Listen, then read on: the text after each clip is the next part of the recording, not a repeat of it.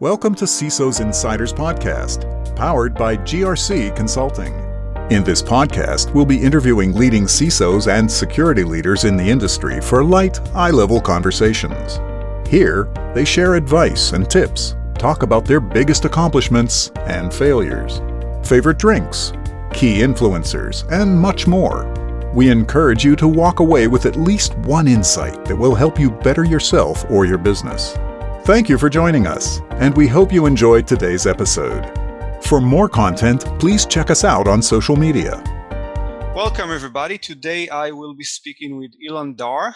Ilan is the current CISO and VP of Engineering at a company called Audify, and he'll talk about the company in a minute and properly present himself. But looking back at the quick research notes that I've gotten about you, I see that you grew from the application security, or actually the application development space. You held a few positions there, and I believe your first formal position around information security, or actually maybe it was product security. I think that was at LiveOps back in 2012. So I see you have a lot of background in software development and product security, but maybe you could, and I see that you do have like 20 years of experience already, but maybe you could step in and introduce yourself and the company. Sure, no, happy to. Yes, I mean, I consider myself to have a fairly non-traditional path to that CISO role. When I first started my career, even during my studies, I was always intrigued by application security. This was at the time where the internet was really starting to kick in, early 90s. And so I was curious about how things are working and how I can get into sites, get data, et cetera. So security was something that was a focus of mine, even as I was going through my undergraduate program for computer science. My focus when I was coming out of school was on security and in particular internet security. So I did a thesis on securing the routing information protocol as part of my studies, and then I joined a small startup that was building secure web servers. So as part of that, I learned really how to think about security from a product design and development point of view, and really how to build not just secure software, but how to build software that is designed to secure data. Along the way, I held different positions, whether it was in product management for a security appliance company, or other areas running operations. I really learned different aspects of what it takes to secure services, what it takes to really think about holistically around security. And that eventually led me to that point where when I joined LiveOps, which was the first time where I held a CISO or VP of security title, I really was able to bring everything that I learned for the first 15 years or so of my career, what it takes to really think about security, right, from the different facets, again, compliance, risk, application security, vendor risk, et cetera, et cetera. So you're right, that was kind of my first foray into that defined role of a CISO and the life of a CISO. Mm-hmm. And I see that, and can you talk a bit about Audify? Sure, happy to. Yeah. Yeah, so Audify is a startup that's focused on, we are a fintech company, so a financial technology company focused on the automotive space. And what Audify does is we work with both traditional car dealers and non-traditional entities that are looking to sell vehicles to consumers. The way we work with them is we have a platform that enables these sellers to engage consumers, whether it's online or at the dealerships, and go through the car buying process. You as a consumer, when you go into a dealer website and you're looking at their vehicle inventory, looking to buy a car, you're generally doing that before you even contact the dealer.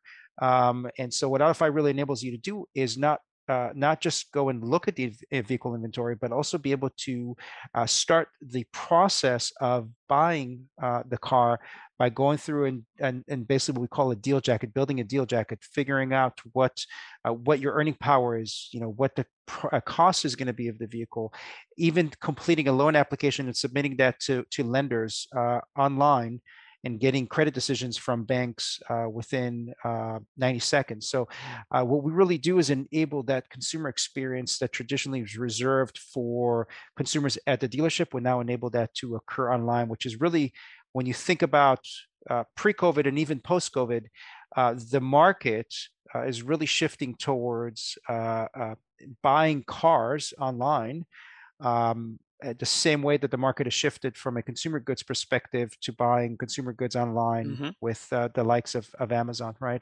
You think about where Best Buy and some of the older folks like Radio Shack and Circuit City, right? Yeah. That went the way of the dodo, and now you've got Amazon. So car dealers are realizing that unless they participate in this process online, because they are now dealing with a more educated a consumer, that unless they enable that consumer experience to occur fully online or predominantly online, they're not going to be able to be successful. So that's where they use AutoFi's platform to really enable that consumer engagement fully online. And you're also the VP of Engineering at AutoFi and the CISO, right? Correct, yes. Okay. So my role within the company extends from development to quality assurance, operations, and security. Yeah. So many times I'm in conflict with myself. I will.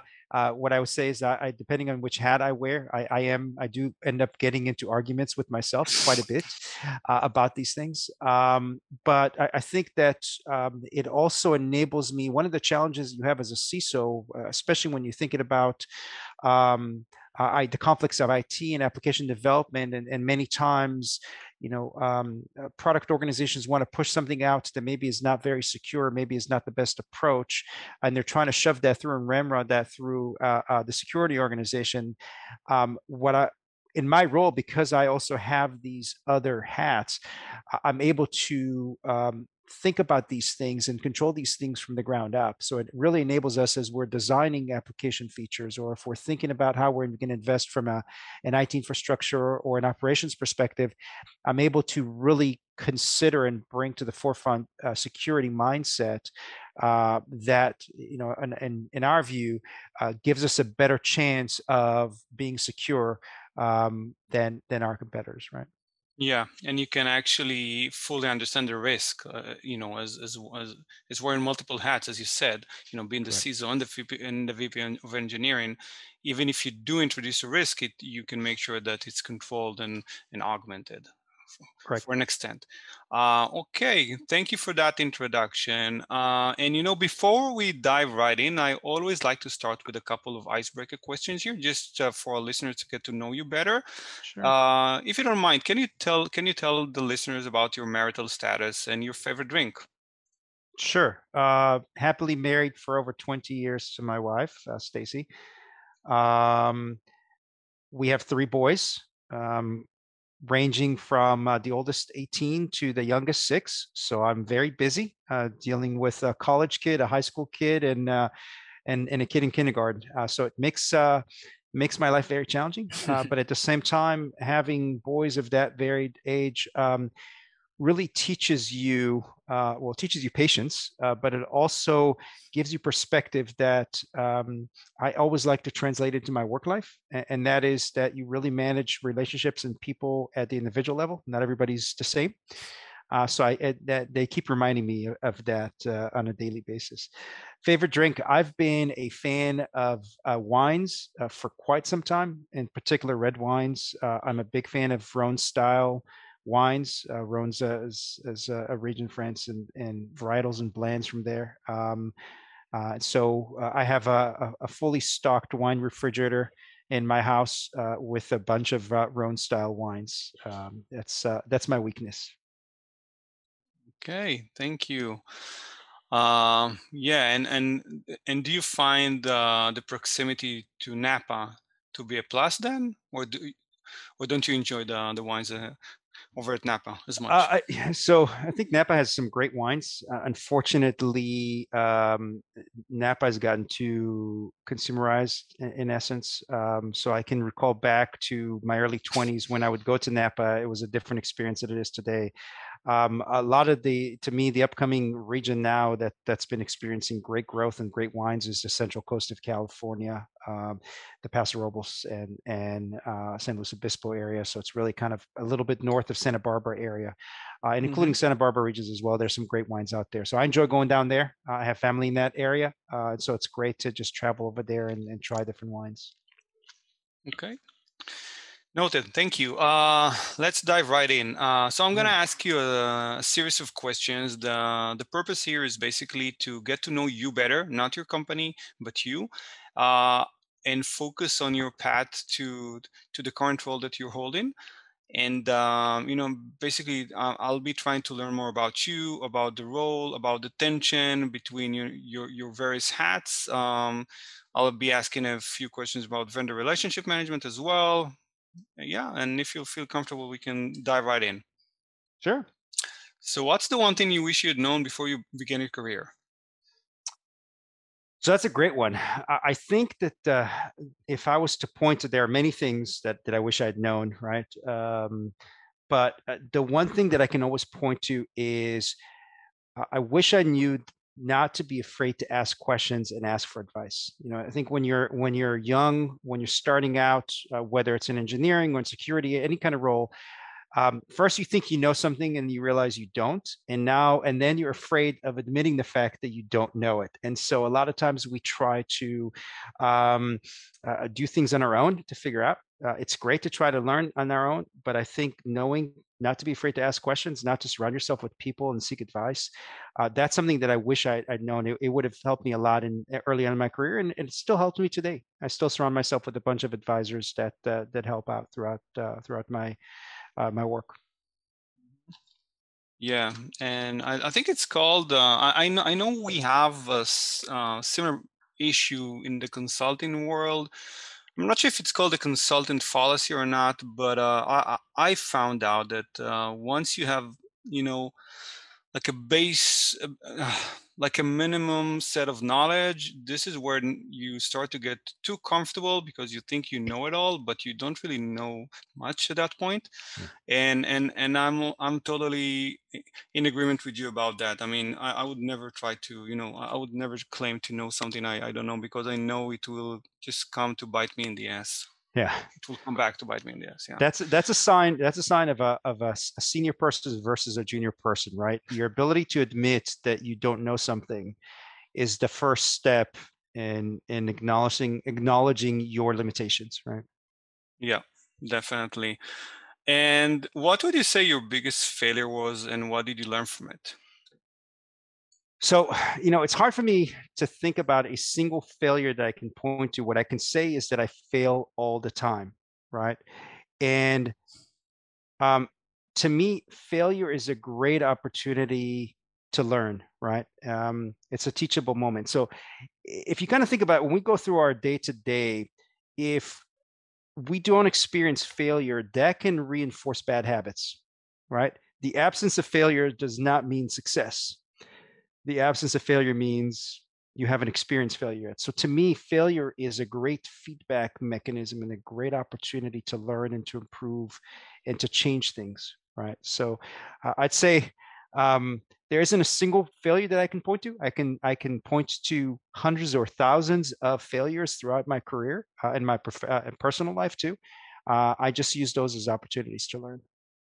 Yeah, and actually, I like that quote. Failure is a great feedback mechanism. I totally agree with that. Okay, and having touched on that perspective, what would you say your biggest accomplishment was? Other than my marriage? we could yeah, we could discuss that as well, and that's a topic for another podcast. Yeah, I really, what I would say is my ability to survive in the security industry for that long, right? For as long as I have, and to do so with, I think now I'm at my 6th startup. to continue to experience success and not get through burnout. I'd say that's probably an accomplishment. That's something that I celebrate constantly. Yeah, and I've been talking to a lot of CISOs recently, and I've heard like that line so many times. Like so many people are surprised that they didn't burn out. Mhm. But at the end of the day, I still talk to more and more people who's been in the industry for a long time, for like 20, 25 years now. So I'm wondering, what makes you stay then? It's a thing that drives me every day, and that's self-learning, as evolving every day. I basically approach every day as an opportunity to learn. Again, you're going to look at a theme of how I approach work, how I approach views as a CISO, et cetera. It's about failure and learning, right? Life is a set of failures, and you can either take it on the chin and stay down, or you can learn from it and move forward. And so I think what keeps bringing me or motivating me to continue on is the fact that as a CISO, there are a lot of challenges. Your wins, and when something doesn't go wrong, right? Mhm. Your failures are when something does go wrong. But you learn that when things do go wrong, and they will go wrong, um, you learn how to get better, right? You learn how to survive. You learn how to improve, and so that's what drives me. It's just that kind of that personal desire to just continue to be better and better every day. So your passion is actually not necessarily around information security or even development. It's about learning, if I understand correctly. That is the underlying theme to everything I've done. My passion really is around learning. And if you look at my career again, kind of the non-traditional approach, I've wanted to always learn as much as I can about business, how businesses operate, with the goal of one day owning my own business. And so when I approached my career, I was looked at as, okay, I'm going to spend X amount of years figuring out how to be a really good engineer and what it takes to be a great engineer, right? And then I'm going to learn about product management. I'm going to learn about IT and operations, um, and even dabble into sales or finance, right? Everything that I can learn. And so it makes me a better individual in terms of looking at business and how things operate, and having that balanced view of business needs versus whatever my role is and how I can support the business. But it also gives me a better perspective personally, about, from a security perspective, how others in the organizations would think or would react and respond. Right? Hmm. Now, my passion is all about information security. I've always, like I said, I've always been curious about cybersecurity. I've always been curious about application security. So those are things that, at a more micro level, drive me on a day-to-day basis. Okay. Now, look, as you mentioned, you've had a non-traditional way before you became a CISO, right? So, Mm. and for me, what I found out that you could find a few types of individuals before they become CISOs. So you have the group that grew out of IT, and you have Mm. the group that grew out of consultancy roles or even uh, methodologies, and then you have like a smaller group that grew out of being developers or being related to the software development space. Mhm. Some of them maybe occupied the seat of a hacker for a few years before becoming CISOs eventually. And, and I believe I interviewed a few other CISOs similar path to yours, but because I'm giving this long introduction here because my next question is, what advice would you give someone wanting to pursue a career similar to yours? Now, I just want to set the stage for that, because as you mentioned, you had a non-traditional path. Yeah. So what I would say really is, my advice would be prepared to work very hard and to experience failure. You talked about the fact that CISOs come from different facets, right? That gives you the sense of the breadth of responsibility and knowledge that a CISO has to bring to an organization. It is not, in some ways, CISOs wear multiple hats even within that role, right? And so you might come from one area and you might be very good around the IT side of things, right? You might come from a compliance side of things. You might come from an application security background. You've got the varied backgrounds, but a good CISO is going to be able to be a jack of all trades and a master of some, right? And to do that, if you come from one area, you're going to have to learn about the other areas. And that requires a lot of work, a lot of dedication. And again, as I said, a lot of failures in learning and failures in experiences where you think you figured it out, and you come to realize that no, you haven't even scratched the surface. So that would be my advice to those that are looking to pursue a career in InfoSec and kind of taking a path towards a CISO role. So be prepared to work hard, and I can add to that, and be prepared to listen, right, and to surround yourself with more qualified individuals, I would say. Absolutely. Never claim to be the smartest person in the room. Surround yourself by people that are smarter than you, right, and they're only going to bring you up. Yes. And my next question is around the tension between holding the role of the CISO that's part of the IT organization. Now, in your case, you're actually, I mean, I believe that you are the IT organization. So what would you feel about that? I mean, the role of, so occupying the seat of the CISO and the seat of the VP R&D in your case, and I'm not sure where IT falls in there, but I'm sure there's tension. Maybe we can talk a bit about that. Yeah, there's certainly there's a tension that occurs. I touched on this earlier, in that there are times when we're trying to do something to support the business that has some tension between the need to get to market quickly, the need to invest on an operational side, choosing a vendor to work with, and the risks to the business.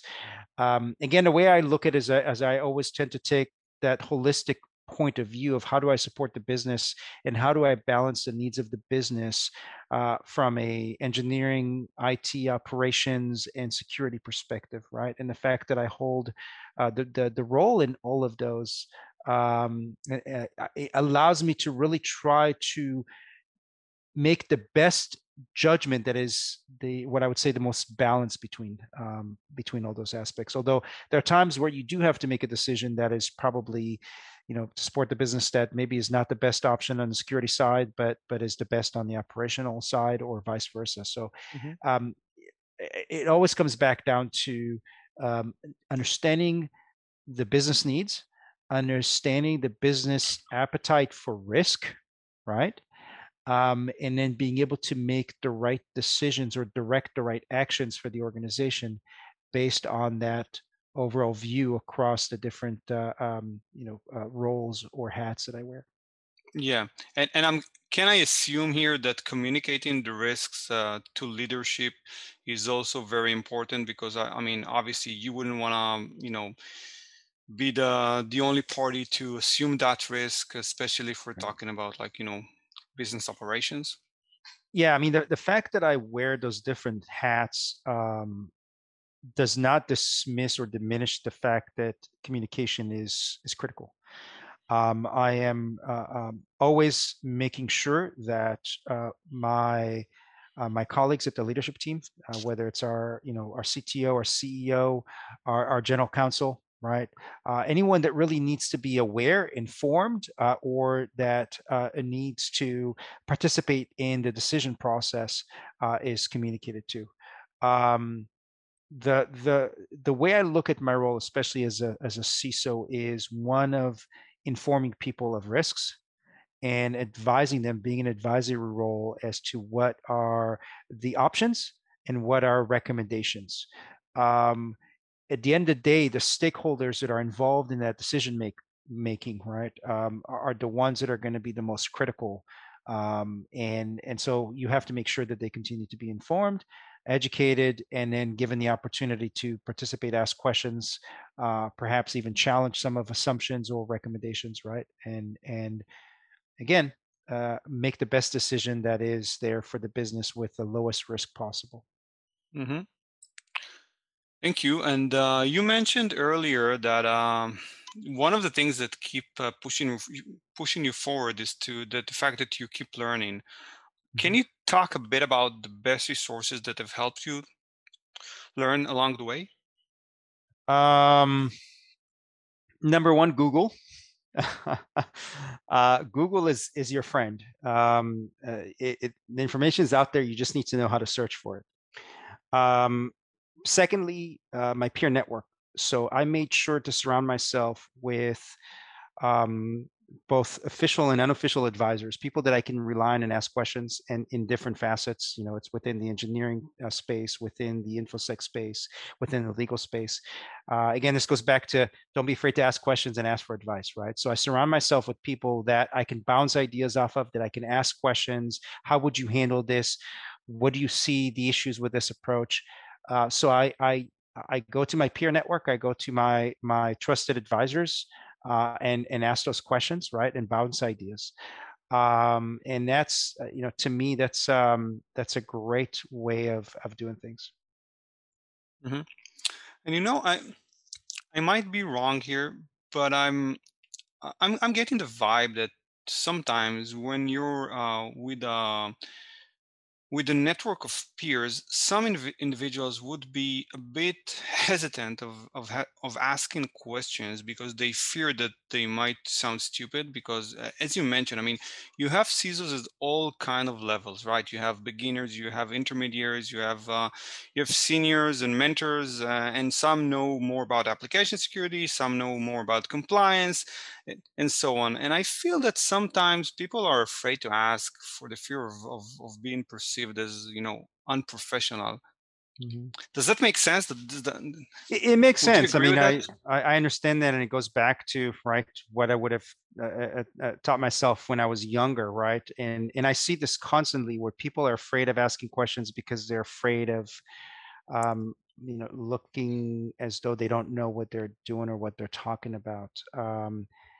The reality is that more often than none, you are more likely to fail as an organization because you failed to ask the right types of questions, right? Because of that fear to look stupid, right? And so Yeah. I would rather, say, hey, I may be the dumb guy in the room, and I'm okay with that. But let me ask you these questions because I don't get it, versus staying quiet and allowing the organization to make a really bad decision that puts them at risk because I was afraid to ask that question, or because someone else was afraid to ask the question. I would always prompt people to, hey, participate. It's okay to, if I'm the first guy raising his hand asking stupid question, now I'm giving you permission to ask your stupid questions too. Might be a good way to start a conversation, actually. Right. Could you name a few individuals that you feel have been the most influential to you? Common theme here. My wife, my parents, really, if I look at what they've taught me, and the things that I struggle with today still, right? Patience, taking the time to understand things, not being afraid to ask, um, um, surrounding yourself with good people, right? Those are the things that really, again, regardless of what profession you pursue and what role you have, those are great things to have in your life, right? Both in your personal and your professional life. Okay, thank you. Is there one common myth about the profession or the field of information security and cybersecurity that you want to debunk? Yeah, you touched on IT, right? And because I don't know what the percentages are, but a significant portion of CISOs come from that field, right? Yes.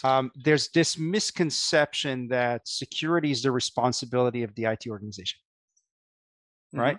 Most people, when they think of cybersecurity, they think of IT, and the reality is that I read a report recently that said a study in 2020 said 95% of all breaches are based on human error, right?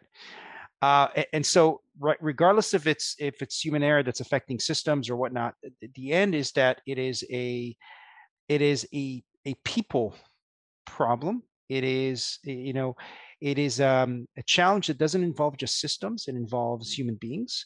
It involves other aspects. And so, really, what I would say, the myth is that security is it's not the realm of IT. IT is one area of it, and there are a lot of other things that you need to think about that make up the aspect of security that, whether it's a CISO or anybody in our profession has to consider and think about. Yeah. That's one myth, I think, that the security is an IT issue. But I've started to hear lately that a lot of individuals that want to get into the field, they might hear like comments like you need to learn how to code before you can understand security. And I mean, and I think we touched upon that, right? There's so many facets to security, and there's application security, there's compliance, there's IT. So and definitely there's an underline of people there that and at the end of the day, I mean, for me, it's security is above all things, it's a process, and this process is all encompassing. Could you touch a bit about the main concerns that CISOs nowadays have? Yeah, so I mean, to me, there are two areas that are of what I would say kind of a growing threat or growing concern right now. One is the growth of the frequency and sophistication of cyber attacks, right? I don't remember the numbers exactly. I think I had it written down somewhere, but yeah, there it is.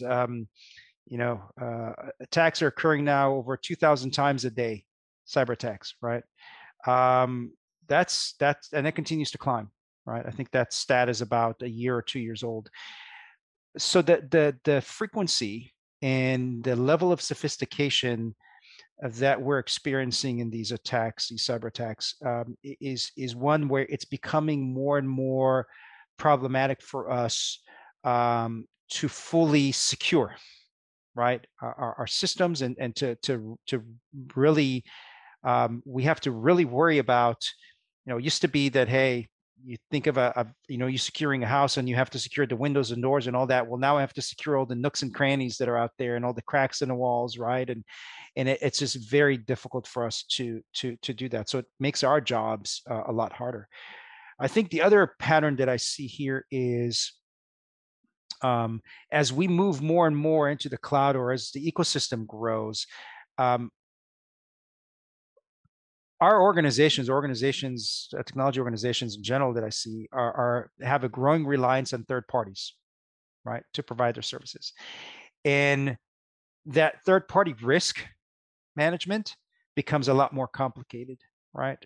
When you're going from having 20 vendors that you have to worry about, and where the data is, and what access they have to your systems, and et cetera. When you go from 20 to 100 to 500, where some of the big companies are, it becomes very challenging, right, to really manage. So I'd say, especially in smaller organizations, it becomes a difficult piece to manage on a regular basis. Mm-hmm. Yes, definitely, I agree with that. Um,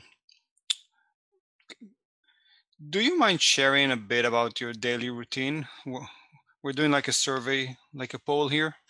Mm-hmm. Sure.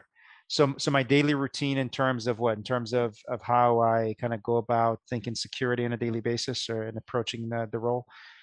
Some other interviewees has shared everything from the moment they woke up and got out of bed to the number of coffee cups they had. So it's really up to you. Yeah, I mean, that coffee, that's the first thing, right? When you wake up, absolutely has to be, especially with kids, and how we live life these days, right? With the craziness of COVID. So the first thing I try to do, if I can, is go for a swim. And that's just because I want to get my mind kind of reset. I feel that if I exercise before I start my day, it allows me to be more alert. It allows me to kind of withstand all the craziness that comes our way throughout the day. So that's kind of that mindset of, hey, get ready for a battle, right? And then to me, I try to catch on the latest events that are happening I'll go to some websites like Krebs on security, CISO magazine. I'll go to IAP. I'm also involved with data privacy, and so I really kind of try to see what are the things that are coming out, what's going on in terms of current events, current potential risks, new things that we need to be aware of and start considering. I'll go out and check chatter on my peer network, right, to see if there's anything that anyone's reporting that I may have to look at.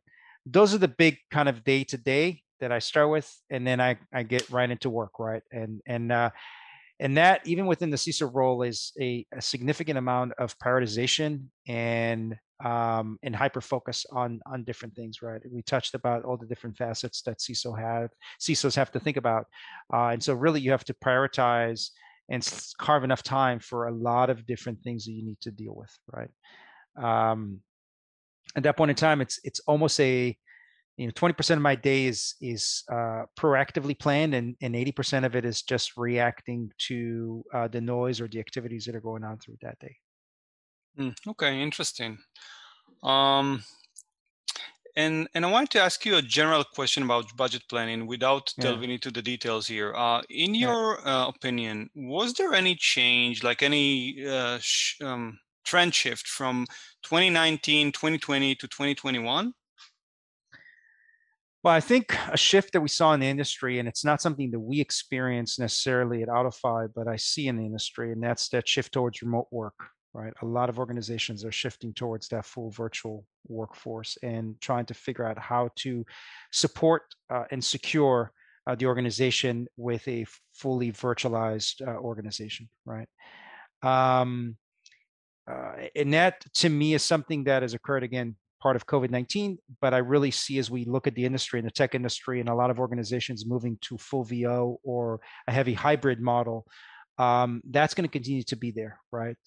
Gone are the days for most of us of the simple commute into the office and locking up our networks in the office, right? Yeah. The other part that I'd say is, again, it goes back to relying on third parties and vendors, right? And that ecosystem, and then you couple that with the emergence of a bunch of data privacy laws, right? And what you're seeing here is a hyper focus now on data security, right? It's not to say that we've neglected data until now, but it creates an additional focus and attention required to really understanding what data do you have, where do you have it, who's got access to it, how do you secure it, how do you maintain access to it, and so all those aspects are now magnified or multiplied because of the reliance on the growing set of third parties that you rely on, and of course with CCPA and CPRA and other privacy laws and acts that are coming out. It's starting to, or if you're dealing with GDPR, right, it's really magnifying that need for you to understand and manage your data. Yeah, and you tie that to privacy laws because I'm assuming because of the breach notification that you need you need to be able to notify about breaches. I mean, right? you first have to need to know what data you have, where is it, and who's got access to it, because again, as part of data privacy laws, there's this concept of data subject rights, and data subject rights really mean that they have the ability to ask, what data do you have of mine and where is it, and can you delete it, right? There's some laws that require that. So the ability to support that is basically tied to your knowledge of what data you have and where is it and who's got access to it. The other part to that, of course, is with the increase of cyber attacks that I mentioned earlier, the frequency, the average cost of a data breach is about $3.5 million per incident right now, right? You want to make sure you understand what exposure points you have, right? And what you need to do to tackle those. So knowing where your data is, who's got access to it, those are important things that really help you establish that solid baseline, right? From a CIA perspective, as a CISO, to really address this from a data security and data privacy perspective. Yeah, for sure. And let's talk a bit about vendors, if you don't mind. Sure. If you can put yourself in the shoes of the vendor, for just a moment, what's the one promise you would make to yourself that you would never do when engaging with a new customer? So, all too often, I see vendors reaching out to me with very little understanding of my business. Um, and so, what I would say really is if you're a vendor, spend some time to understand your audience, spend some time to understand who you're who you're reaching out to and what pain points you're trying to solve. I can give you an example of one of the worst things that I had. I had someone reach out to me and say, "Hey, Alon, as the VPE and CISO at AutoFi, I'm sure you're worried about managing your fleet of vehicles." Well, you've got my name and my title, right? That's as much as you pulled and researched. If you spent any time, you would have known that we have nothing to do with vehicles and managing fleets, right? And so that shows a lack of awareness. It shows a lack of interest to really partner together. And it's just pure, hey, let's just blast out this mailer out to people with really not understanding our target audience. That's something that if I was on the vendor side, I wouldn't want to do, right? It's a waste of my time, and it creates nothing but frustration on the other side. Yeah, and it aligns with the recurring theme of reaching out in a cold kind of way without doing enough research. I've heard that a lot. Yep. Is there one most annoying sales pitch that you could talk about briefly? Yeah, like I said, it was that email. That one? After they Okay. sent that email, they called me too. And not once, but multiple times. And so great for them. They managed to get my phone number, my email address, my title, and my name, all good. But they did nothing with that information to actually understand me. That was the most annoying thing that I really experienced. And um, being from Israel, you would understand this. I'm a fellow Israeli as well. I did not hold back from telling them what I thought of their lack of effort or research. Okay. Yeah, I can only assume. Um, so what is it that you are looking for in a vendor? Yeah. Um, First and foremost, a partner, right? And what I mean by that is that this is the same approach that I take when I hire people as well. I split things into two concepts: aptitude and attitude. And what I mean by that, aptitude is kind of the hard skills. We always talk about hard skills and or capabilities, right? And attitude is how you approach things. I'm looking for someone with the right attitude. They may not have the best product. So if you think about it from an aptitude perspective, they might not have what I'm looking for fully today. But if they're the right partner and they're willing to grow with me and support me in my needs, and we can we can have a great relationship going forward. That's the kind of partner that I want to have. That's the kind of vendor that I want to work with. So, right. So someone that spends their time understanding my pain points, someone that is willing to work with me, not nickel and dime me all the time, not try to shove a concept or product that maybe doesn't fit what I need, but understands, hey, okay, great. It's not the right time. This is not the right product for you. Maybe we can work in the future, right? Those are the types of people and organizations that I want to work with, right? Mm-hmm. And are there any specific CISOs in the industry that you look up to? Yes, I mean there are two. It's interesting when I look at CISOs in the industry. There are a couple of them that I've had the pleasure of either listening or meeting. Alan Alford, who used to be the CISO at Mitel. He's also used to be on one of the podcasts that I listen to, which is a CISO series, Defense in Depth. Really enjoy his views on the security industry, and I follow a lot of his kind of questions and writings on LinkedIn. The other person that I kind of knew in passing, in a sense that he was a predecessor of mine at LiveOps, my first role as a CISO, Niall Brown, who is now the CISO at Palo Alto Networks. He was also a CISO at Workday for some time, and as I mentioned, my predecessor at LiveOps. I kind of got to know him through all of the artifacts that he left after he left LiveOps and that I took on.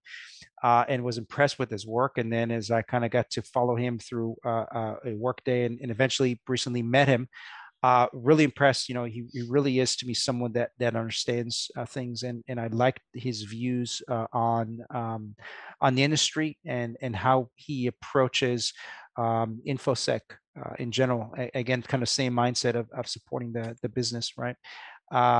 So those are two that I generally follow. I would say I take their guidance and views, and generally 90% of the time I agree with those views, right? So align very well on from that perspective. Okay, and I'm assuming you have like a social media presence where listeners can connect with you online. I'm really quiet on social media. I try to avoid too much presence on there, just because it creates opportunities to reach out to me with some really stupid requests or blasts about managing our fleets of vehicles, right? So I'm on LinkedIn. I'm happy to connect to folks. I'm pretty good about responding to outreaches and messages on LinkedIn. That's really the medium where I participate the most. And I find that some of the other mediums that I was involved in, I didn't like the way they were going on. I prefer to participate in online groups, small groups on LinkedIn, and some meetups. But in terms of social presence, LinkedIn is the way to reach out to me and connect. Okay, but let's ask the same question from a different angle. Yeah. Is there any way vendors can connect to you in a non-intrusive manner? To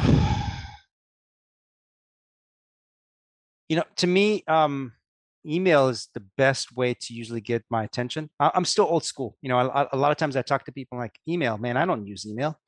I still use email. I still like to communicate through email. I still like to have emails come to me, because it's an asynchronous form of communication. I have always, followed a GTD, a getting things done methodology. So it allows me to keep my inbox very clean. I'm happy to report my inbox is less than 20 messages on a daily basis, which takes a lot of work. But what that means is that email is the best way because it's going to come to my attention. I'm going to read through it. Unlike some of other people who have tens of thousands of messages, right? Where your chances of getting their attention are probably through email are probably 0 to none. So email is the best way to get a hold of me. Mm-hmm. And I do read those things, right? But if you're going to send me something that shows lack of thought and research, be ready to hear about it. Yeah, and I have to say I'm the same. I work mostly out of my inbox, so same here. What's the single most important thing to you in your career? We touched about it on it, and you pointed it out earlier. It's personal growth, right? It's really about taking the opportunity to learn something new every day. And that's a question I ask myself every at the end of every day, right? Is, did you learn something new today? And if I did, no matter how small it is, that was a good day. If I didn't, then it was a failure, right?